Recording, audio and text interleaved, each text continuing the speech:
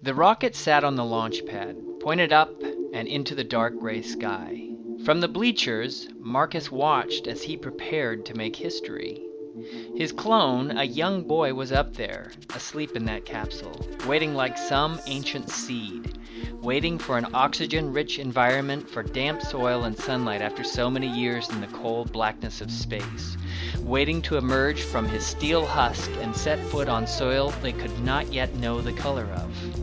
The children waited, asleep in that tiny capsule. Waited while the world hoped that this turned out better than all their other endeavors. Science fiction has proven itself an exceptionally pliant genre. What began as an optimistic celebration of humanity's progress, forecasting electrified and steel utopias, transformed itself into a critique of those very same futures. To its credit, science fiction decided to use the tools of the genre to dismantle, critique, and question the entire human endeavor. And in doing so, this cadre of rumpled and unappreciated writers working in a devalued genre changed the world for the better. I realize that this is no small claim, but ask yourself, what did more to end the Cold War's nuclear stalemate? I said that like George Bush. Nuclear stalemate, diplomacy, or the widespread understanding that nuclear annihilation was a fool's errand, illustrated vividly over and over again by science fiction writers. I say science fiction did more to bring us to our senses by driving home the enormity of the stakes involved. One of the values science fiction writers have discovered is the genre's ability to literalize the figurative. Think about the way social convention confines us, the way we fall in line, silently obeying any number of socially mandated strictures on our behavior. The science fiction writer imagines that we are simple machines, metal assemblages, rods and grabbers, visual scanners, treads instead of feet, and inside our steel skulls, circuit boards. And on the circuit boards are the rules we obey, the programming that guides our behavior. Science fiction takes our figurative notion of being programmed and transmogrifies us into literal machines. See how easy it is? Good evening, and live from Boise, it's Saturday night. I'm Douglas Bowles, and this is 42 Minutes, production of ThinkBook Radio and distributed by thesyncbook.com. You can find our archives at 42minutes.com, and you can reach us by sending a message to mail at 42minutes.com. You can also follow our tweets at Sync42 and at SyncBook. Today is November 21st, 2015, and we're going to find out why in Time's empire they were all slaves, and how hope is a thing with rockets. And we'll do so with the founder and organizer of the Philip K. Dick Festival, David Gill. David Gill teaches writing and literature at San Francisco State University, and his fiction has appeared at the Daily Science Fiction, 365 Tomorrows, and Boing Boing. He is also one of the creators of Pravik, a science fiction magazine which can be accessed at praviksf.com. Most recently, he published a collection of stories entitled In Time's Empire, They Were All Slaves. It just became available November 14th, and it's worth checking out.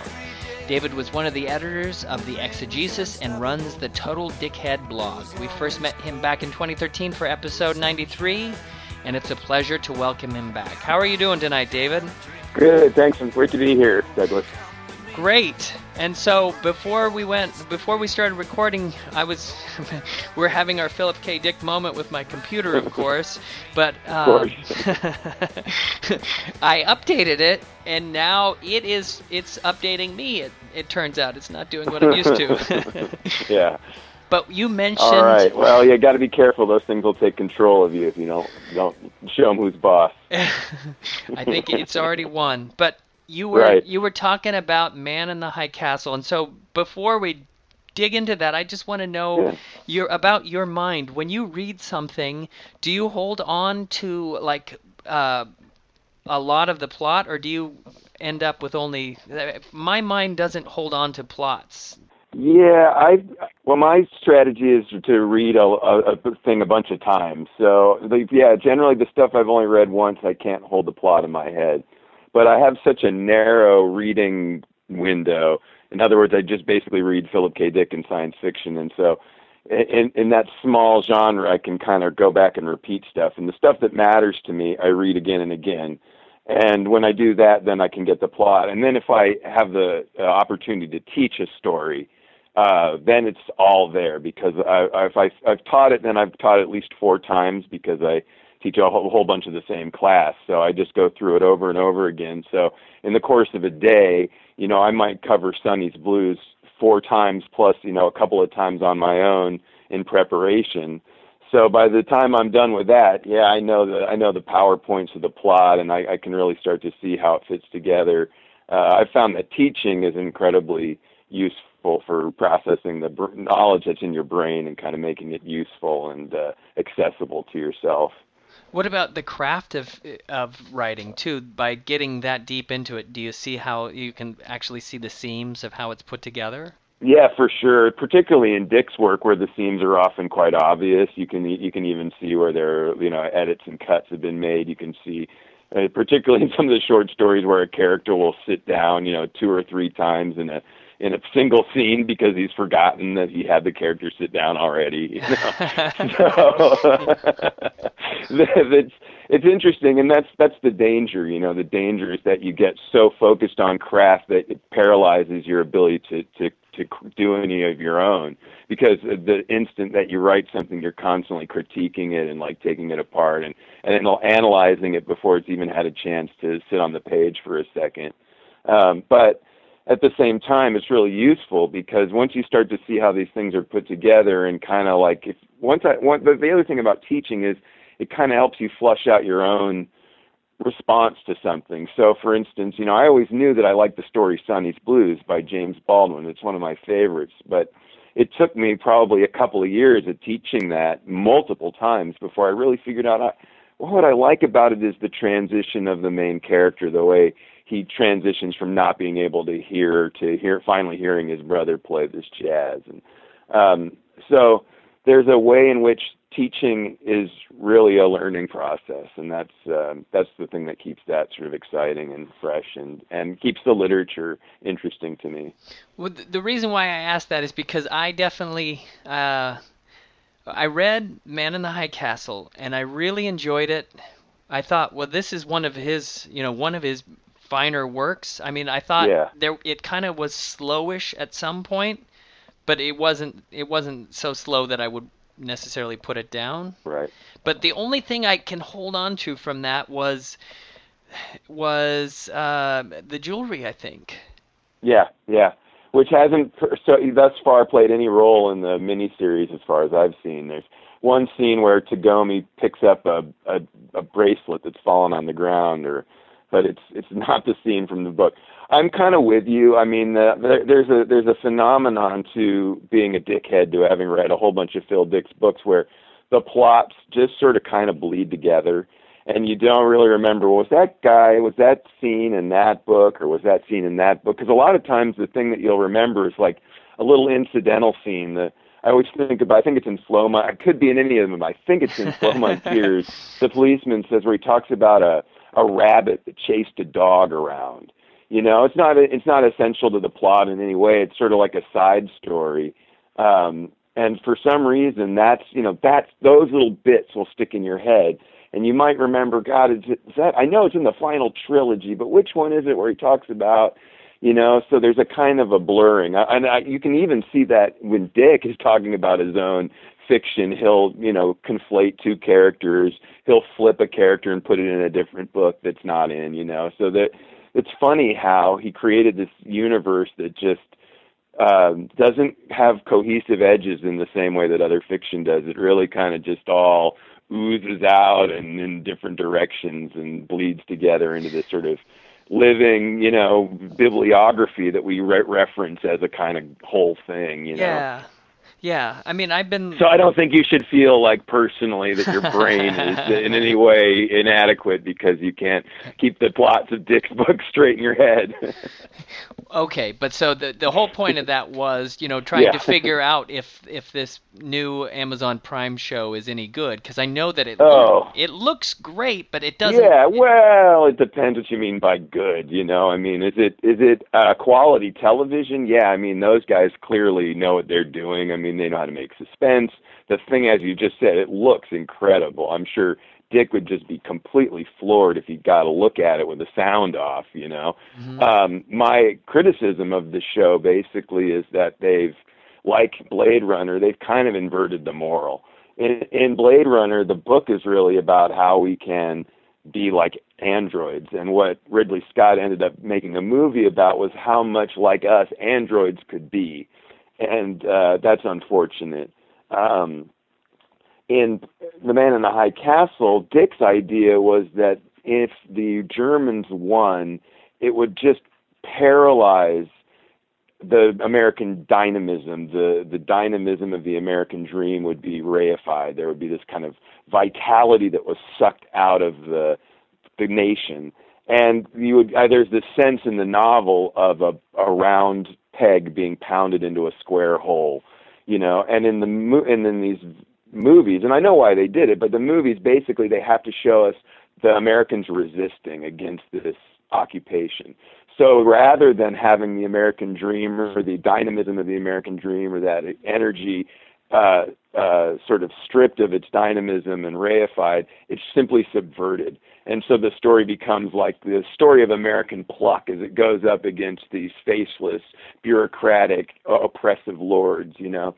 And that's fine. It works for TV. It's fun to watch. I'm enjoying it. But it's disingenuous to suggest that comes from Dick's book. You know, what I was just at an interview with Salon, and basically my take on it was they stole Dick's pitch. In other words, they went into this, you know, Amazon office with the idea, hey, what if the Germans and Japanese won the Second World War? Wouldn't it be cool how we could juxtapose, you know, American iconography and fascist imagery? Didn't that be, you know, just think of the potential of that. And they sold it on that.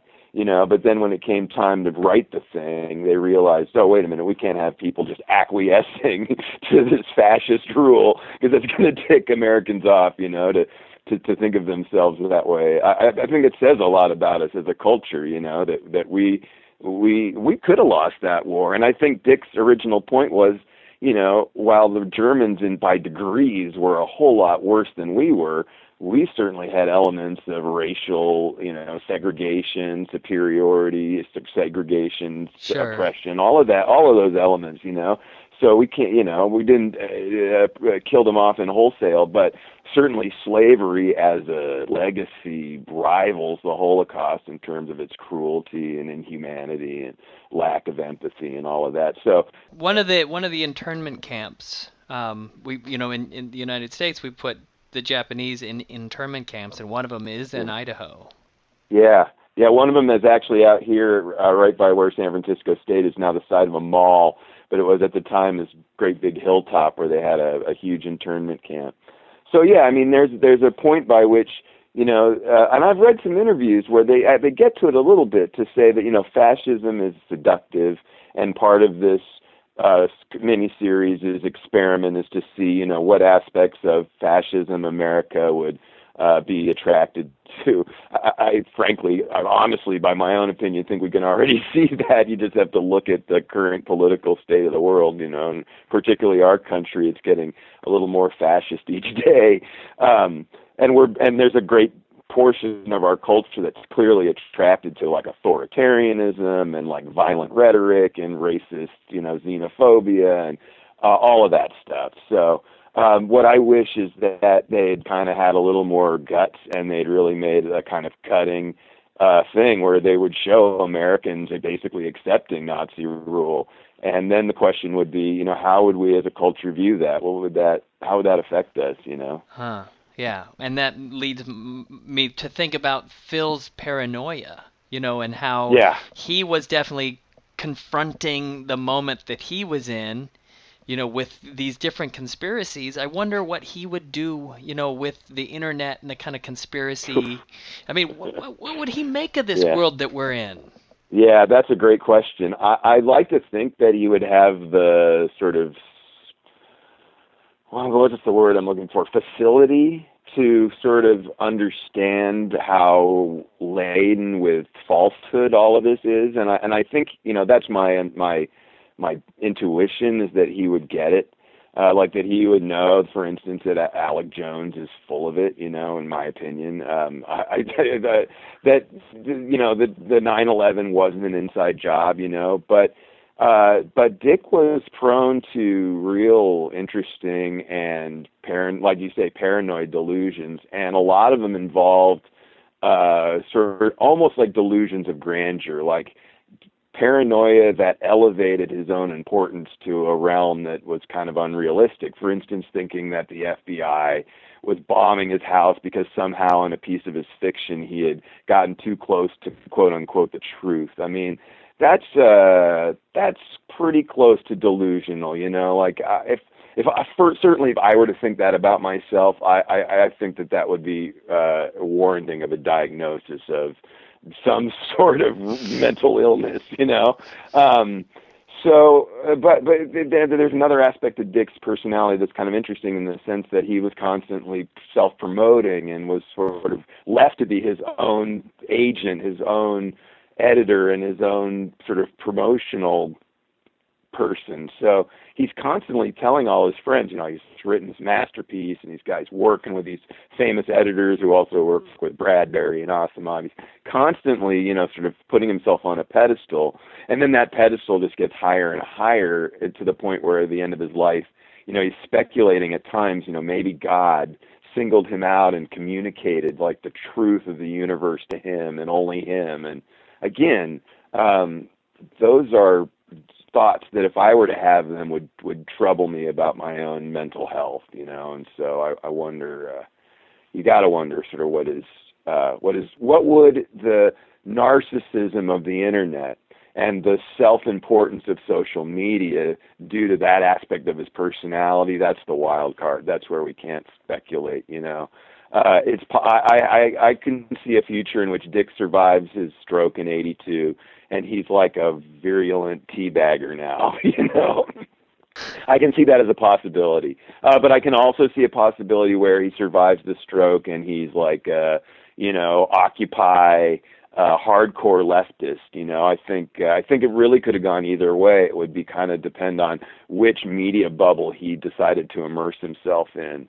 And hopefully he'd be smart enough to recognize they're all bubbles, and he'd stay out of it. But I don't know if if he had that facility, particularly at the end of his life.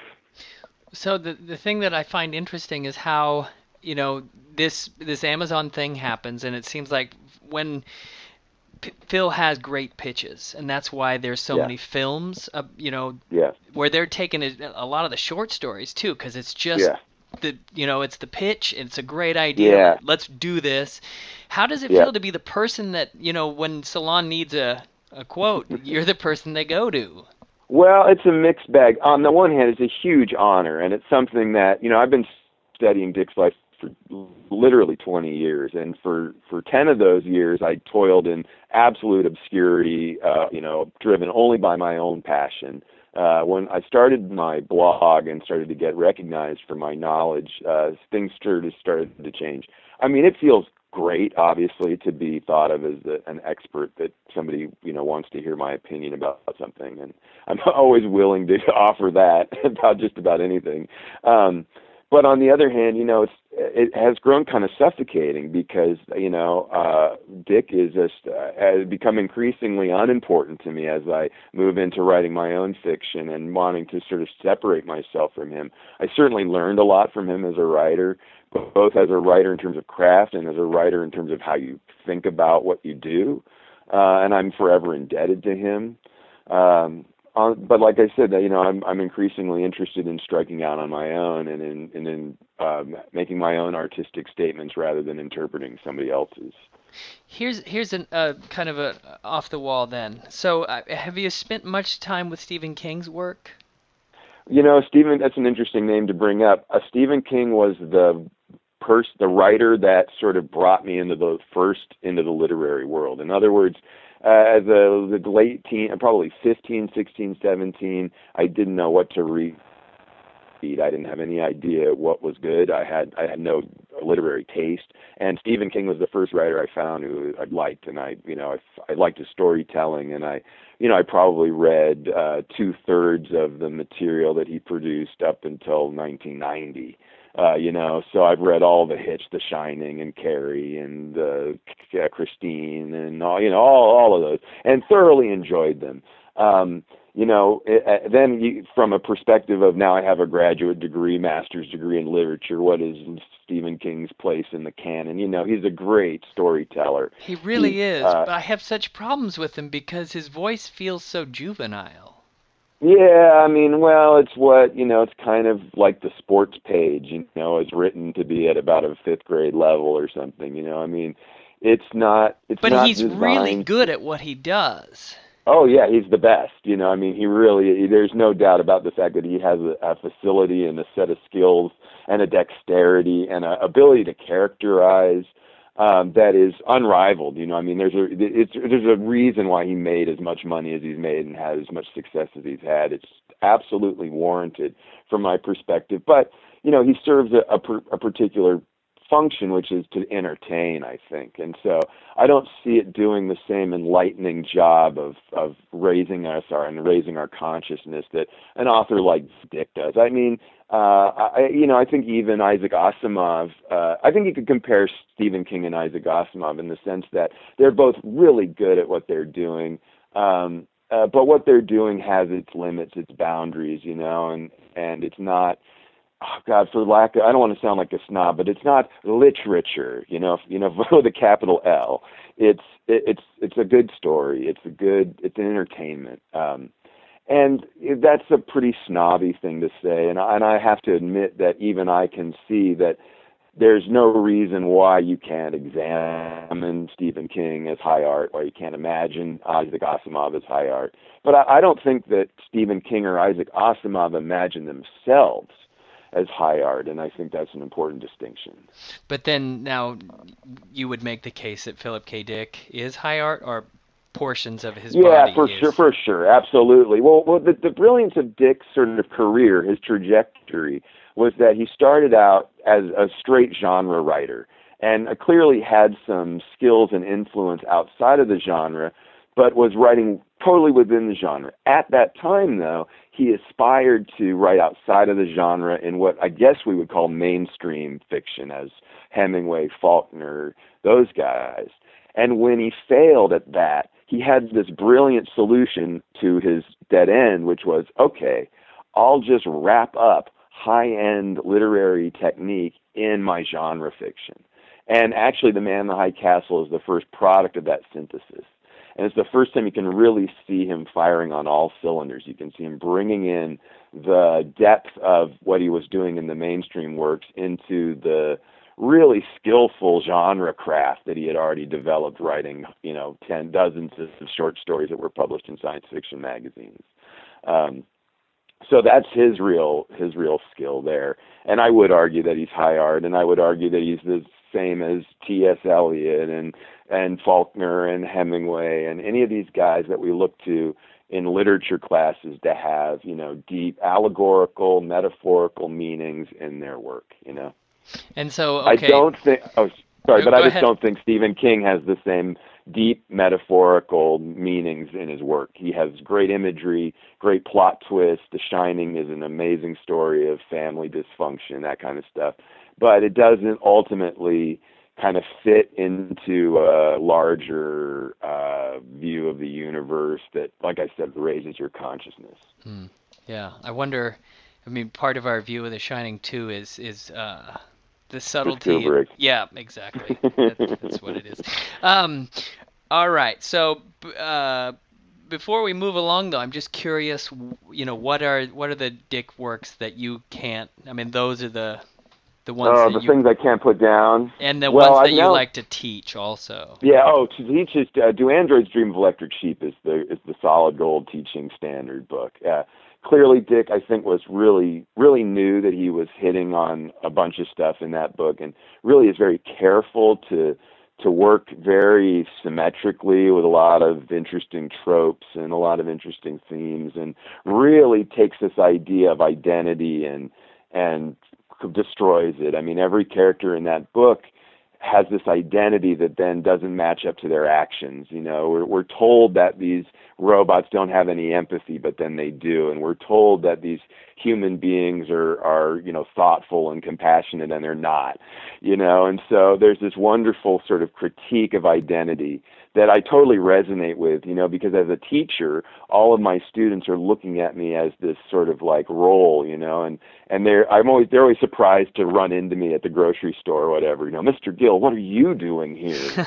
As if I should be locked in my ivory tower day and night, nothing but grading papers, but that's how identity works, and I'm equally surprised to see the students in the grocery store, because for my mind they're students and they belong in the dorms, or they belong in some loud EDM concert someplace, or at a smoke-filled dorm room or whatever. They shouldn't be in the Whole Foods on a Thursday afternoon. So Dick really shows us the way identity changes our perception, and in that way, he's working in a long tradition of American literature that it's the same as Huckleberry Finn, where Huck gets on this raft with old Jim, and he doesn't think that Jim is a person because he's his black man, but by the time they've, rolled down the river together, he's figured it out, and it's become clear that, oh wait, he's not just this character, he's not just an identity, he's not just a label, he's a man with a heart that beats, and so on and so forth. So, it's the same thing we discover of all the characters in the Wizard of Oz. He already has a heart, he already has courage, he already has a brain, and so on. What about some of the lesser known works? The ones that... for teaching, or just in terms of enjoyment? I mean, what are the ones? I mean, so Valis is one that I can't. I mean, I end up doing that one at least once a year, I think. Yeah, that's one you got to go back to a lot. That I love that book just because Dick was so good at what he was doing. I mean, just imagine how good you'd get at writing books once you'd written 50 of them. Your 50th book is going to be really, really good. It's like Tom Petty. That guy, you listen to interviews with him, he says, we've recorded so many albums, we just learned what to do. And you listen to these late records of Tom Petty, and it's like the instrumentation, the sound recording, the composition, it's all just top-notch, perfect, It's the work of somebody who's put in the hours and hours and hours of practice. So there's a virtuosity to the Valis that I come back to, but also a humaneness and just a kind of, it opens a place in the universe that you can kind of occupy with Phil and kind of be there with him as he processes all of this. It's really wonderful, and I mean, what a gift from a writer. I mean, it's almost like you're in his therapy sessions, listening to this guy, bare his soul. And yet he's doing it in a way that keeps you on the edge of your seat and entertained and laughing and riveted and thinking about it, and like you come back to all these, again, it's the stuff where you just remember, like in Valis, it's that story of the dead cat, and his friend Kevin wanting to take that dead cat and just show it to God and say, God, if this is a just universe, why the hell did you kill my cat? So there are those moments. I love Valis. I wrote my master's thesis on Time Out of Joint, which is a book that I don't think gets a lot of attention. I think that's a really interesting piece of work, especially as an early book, especially as a book that's a precursor to that the synthesis I spoke of earlier, where Dick is merging his science fiction and his mainstream work. I mean, Time Out of Joint is very much a mainstream novel that only unravels to reveal a sort of conspiratorial science fiction plot underneath it. So those are all very interesting to look at. I'm partial to Galactic Pot Healer. I've had a lot of fun reading. The one that I like that other people say is no good is The Crack in Space. I think that's a great book. Dick's writing about the first black president, which is fun to read about with Barack in office. He's talking about race relations. He's talking about World War II. It's a very ambitious novel that I'm not exactly sure why it gets swept under the rug, but it does. And it's got a great set of twins too that are really nice to resonate with Dick's own twin experience. So yeah, Crack in Space would be the hidden gem that I say doesn't get enough attention in his oeuvre, as Leatham calls it. All right. So in Time's empire, they were all Yeah. slaves. Yeah, that's the claim I'm willing to make. Yeah. And that's not just they, it's we as well, right? I should say we are all slaves, right? Uh It's a nice title you've got here. Tell us about this collection. Okay, well, this is a collection of stories I've written over the last about 2 years. Some of them are quite short, two or three near the end are longer. Some of them are what we would call flash fiction, 1,000 words or less, which is basically the length that I can focus my attention span, given the fact that I'm teaching 5 classes a semester and have 2 children and a wife and a house and so on and so forth. Well, I want So to part of ask it, you about that yeah. because they really do pack, the shorter pieces pack a really strong punch, but I also wonder if you're responding to, our culture as it is right now. And, what do you think of, our mediated reality where, how we take information has changed so much? Well, I think we're adrift. I think culturally we're looking for a North Star right now. I think we're just completely, like I said, adrift. I think the spacecraft sort of floating, lost in space, not sure where it's going, not sure where it's from, has become a really good metaphor for our current sort of existential state. Um, but I think that my big influence was this guy Ben Lurie, Loory, who's written a book called Stories for the Nighttime and Some for the Day, a collection of stories. And his fiction is very short, but it just is very powerful, and just seems like the key is to really strip it down. So much of science fiction today is just this elaborate world building that then is very difficult for the reader to pierce. You'll have this. I'll pick up a science fiction novel, like a more contemporary science fiction novel, and it feels like it's dithering. It feels like I'm waiting for the world to resolve the way you used to have to watch the screen resolve on like a dial-up modem connection to the internet, where the picture would be sort of, pixelated, very grainy, and then slowly resolve. Like that, to me, is not a fun process in science fiction writing or reading. I don't like waiting for the world to dither into resolution. So what Ben Lurie showed me was that if you use the 3 acts model and you create large enough characters that sort of stand out without a whole lot of detail, you can really tell stories that pack a lot of power. And again, that's also a function of just the amount of time I have in a day. I really can't sustain an effort the way Phil Dick could over a couple of weeks where he's producing a longer story arc. I have too many distractions. There are too many things in my life that require like full attention, and I can't occupy this sort of fictional universe for more than a half hour, 45 minutes at a time. So if I can just create these small little scenes that I feel have the power, and then, like I say, use this 3-act structure. They work for me, and so it's sort of it's a function of what I can get done in the day, but it's also a function of what I think people are really looking for. I think ultimately what matters isn't the world that we build, but the people that we put in it and what they tell us about ourselves and our place in our own world. So I don't think that it's required to do this intense world building that takes place. Now, I love when it's done right. I'm as big a Star Wars fan as anybody. But I'm not situated in a position to make that kind of art. So the art that I can make is like sketches and glances. It's quick. It's trying to capture one or two small things about our relationship to technology, or our fantasy about building people that are smart and better than us, or whatever it is, or our desire to have transcendental sex all the time, or whatever it is that we're just focused on. I want to try to capture that, but I can't linger in it too long.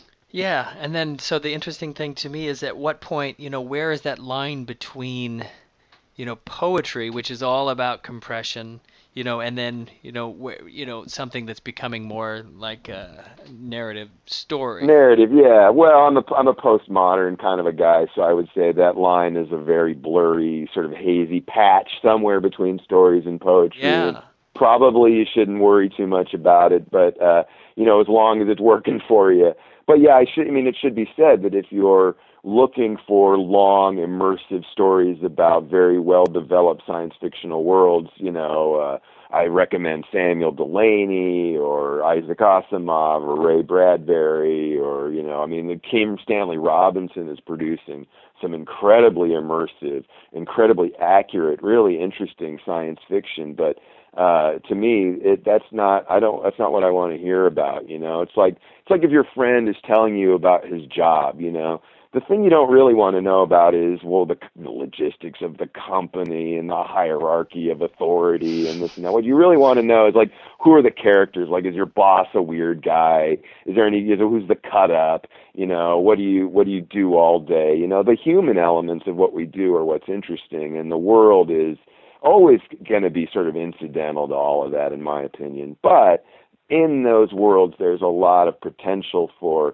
imagery, symbolism, and, like I was saying in that introduction, the literalization of the figurative. So you can take an idea like the idea that we're not going anywhere in our culture, and you can literalize that by creating endless traffic jams where nobody ever goes anywhere and everybody just lives in their car and commutes to the bathroom or whatever by foot or something.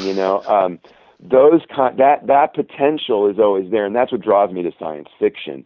Otherwise, I'd be telling my stories about people just, working at Pandora or, people in their castles in the Middle Ages or something. That would interest me. But the imagery of science fiction is irresistible to me as a palette to kind of go to. Robots as sort of unfeeling people, and space travel is kind of unyielding ambition, and this. What blows me away is here we are, we're going to Mars. We've got remote control cars driving around on Mars. And at the same time, there are still these problems with, like, war and inequality and poverty on Earth. And it's like, is humankind, they're actually willing to spread themselves out into the solar system before they get their act together? That to me is a endlessly fascinating dynamic that I just want to keep coming back to and talking about and processing, because I'm trying to come to my own opinion about people. I hold on the one hand, a very high opinion of our potential, and then I look at how we act and how we, present ourselves in political polls and so forth, and I cringe, So a lot of what my artistic endeavor is about is trying to kind of come to grips with, ultimately, how do I feel about my fellow man and myself and my humanness, because like Dick, I think we share this, that we both really admired the potential of humans, the ability to empathize, to feel, to be compassionate, and yet there was this constant denial of those abilities, the constant subversion of those tendencies. So, how do you reconcile that? That people have the potential to be amazing, but they end up so oftentimes being crummy. Those are the questions I want to answer in my work. Yeah. Something that's interesting to me. I'm a fan of. All right. So what's interesting when you were talking about the kind of immersive reading experience, it seems like for some reason, this is the kind of experience we want out of TV now. We want an immersive, like, and I think of, Lord of the Thrones, or I can't even. Game of Thrones, sure. Yeah, sure. Where people want a whole world that they can really fully inhabit, but it seems like, the idea of reading is definitely something that's not. We don't want it. We don't want to pick it up that way. I mean, just think about Star Wars. Think about the way Star Wars has penetrated every aspect of our culture. People have Star Wars weddings. When does it become a religion?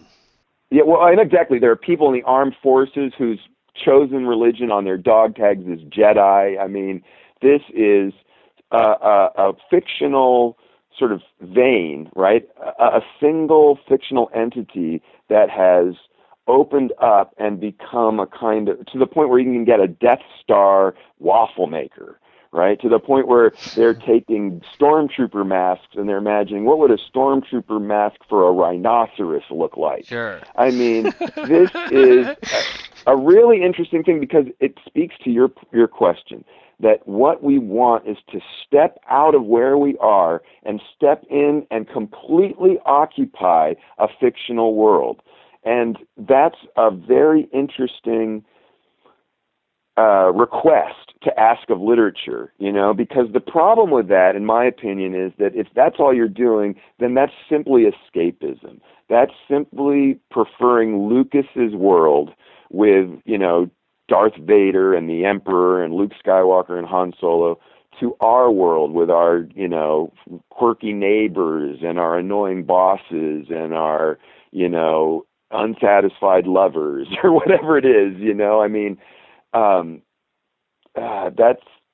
just find that kind of terrifying, that ultimately what we're asking of literature is to transport us away from reality. Here's what's interesting in regards to that, though, because when we're talking about literature, most, for whatever reason, respected literary works are definitely really realistic. The idea of fantasy, so this is what's so interesting to me about like your work or Philip K. Dick or Ursula Le Guin, where they're challenging the convention of realism to bring more humanity into, so it's not escapism, but it's actually somehow, reaching the core of humanity.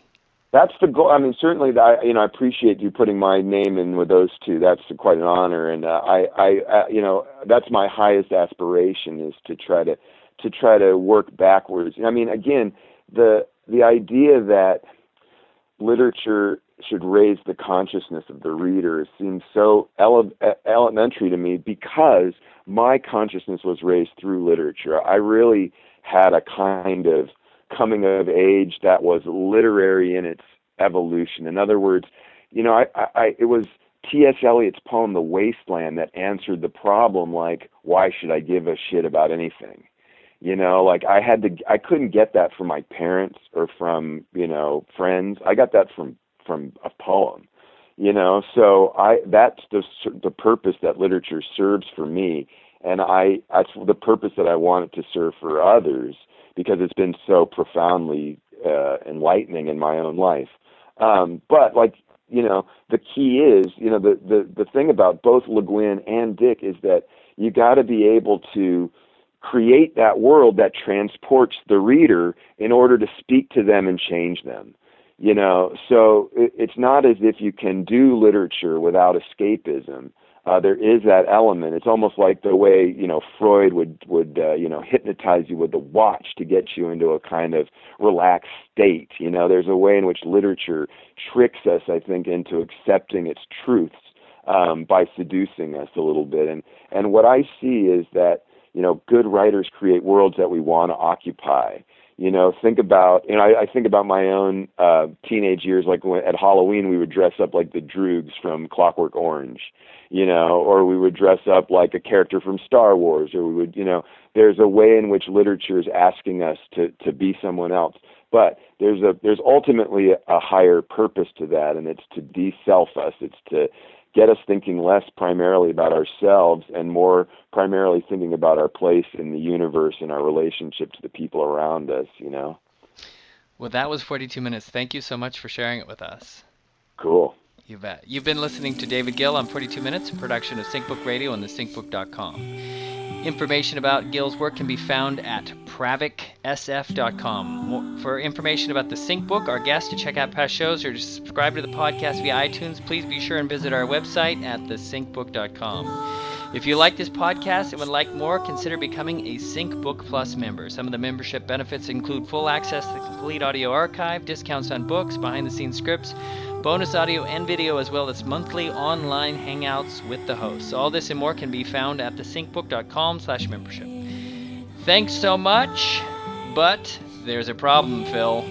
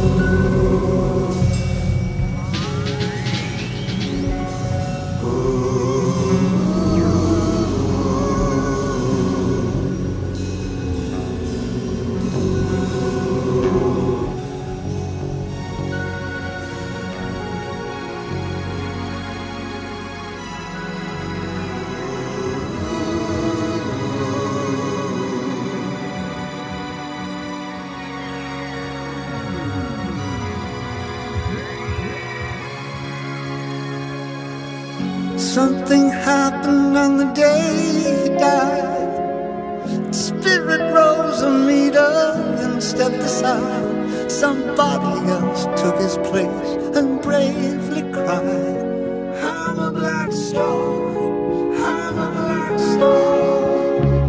How many times does an angel fall?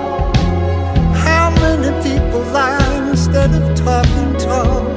He trod on sacred ground, he cried loud into the crowd, I'm a black star, I'm a black star, I'm not against you. I can't answer why, just go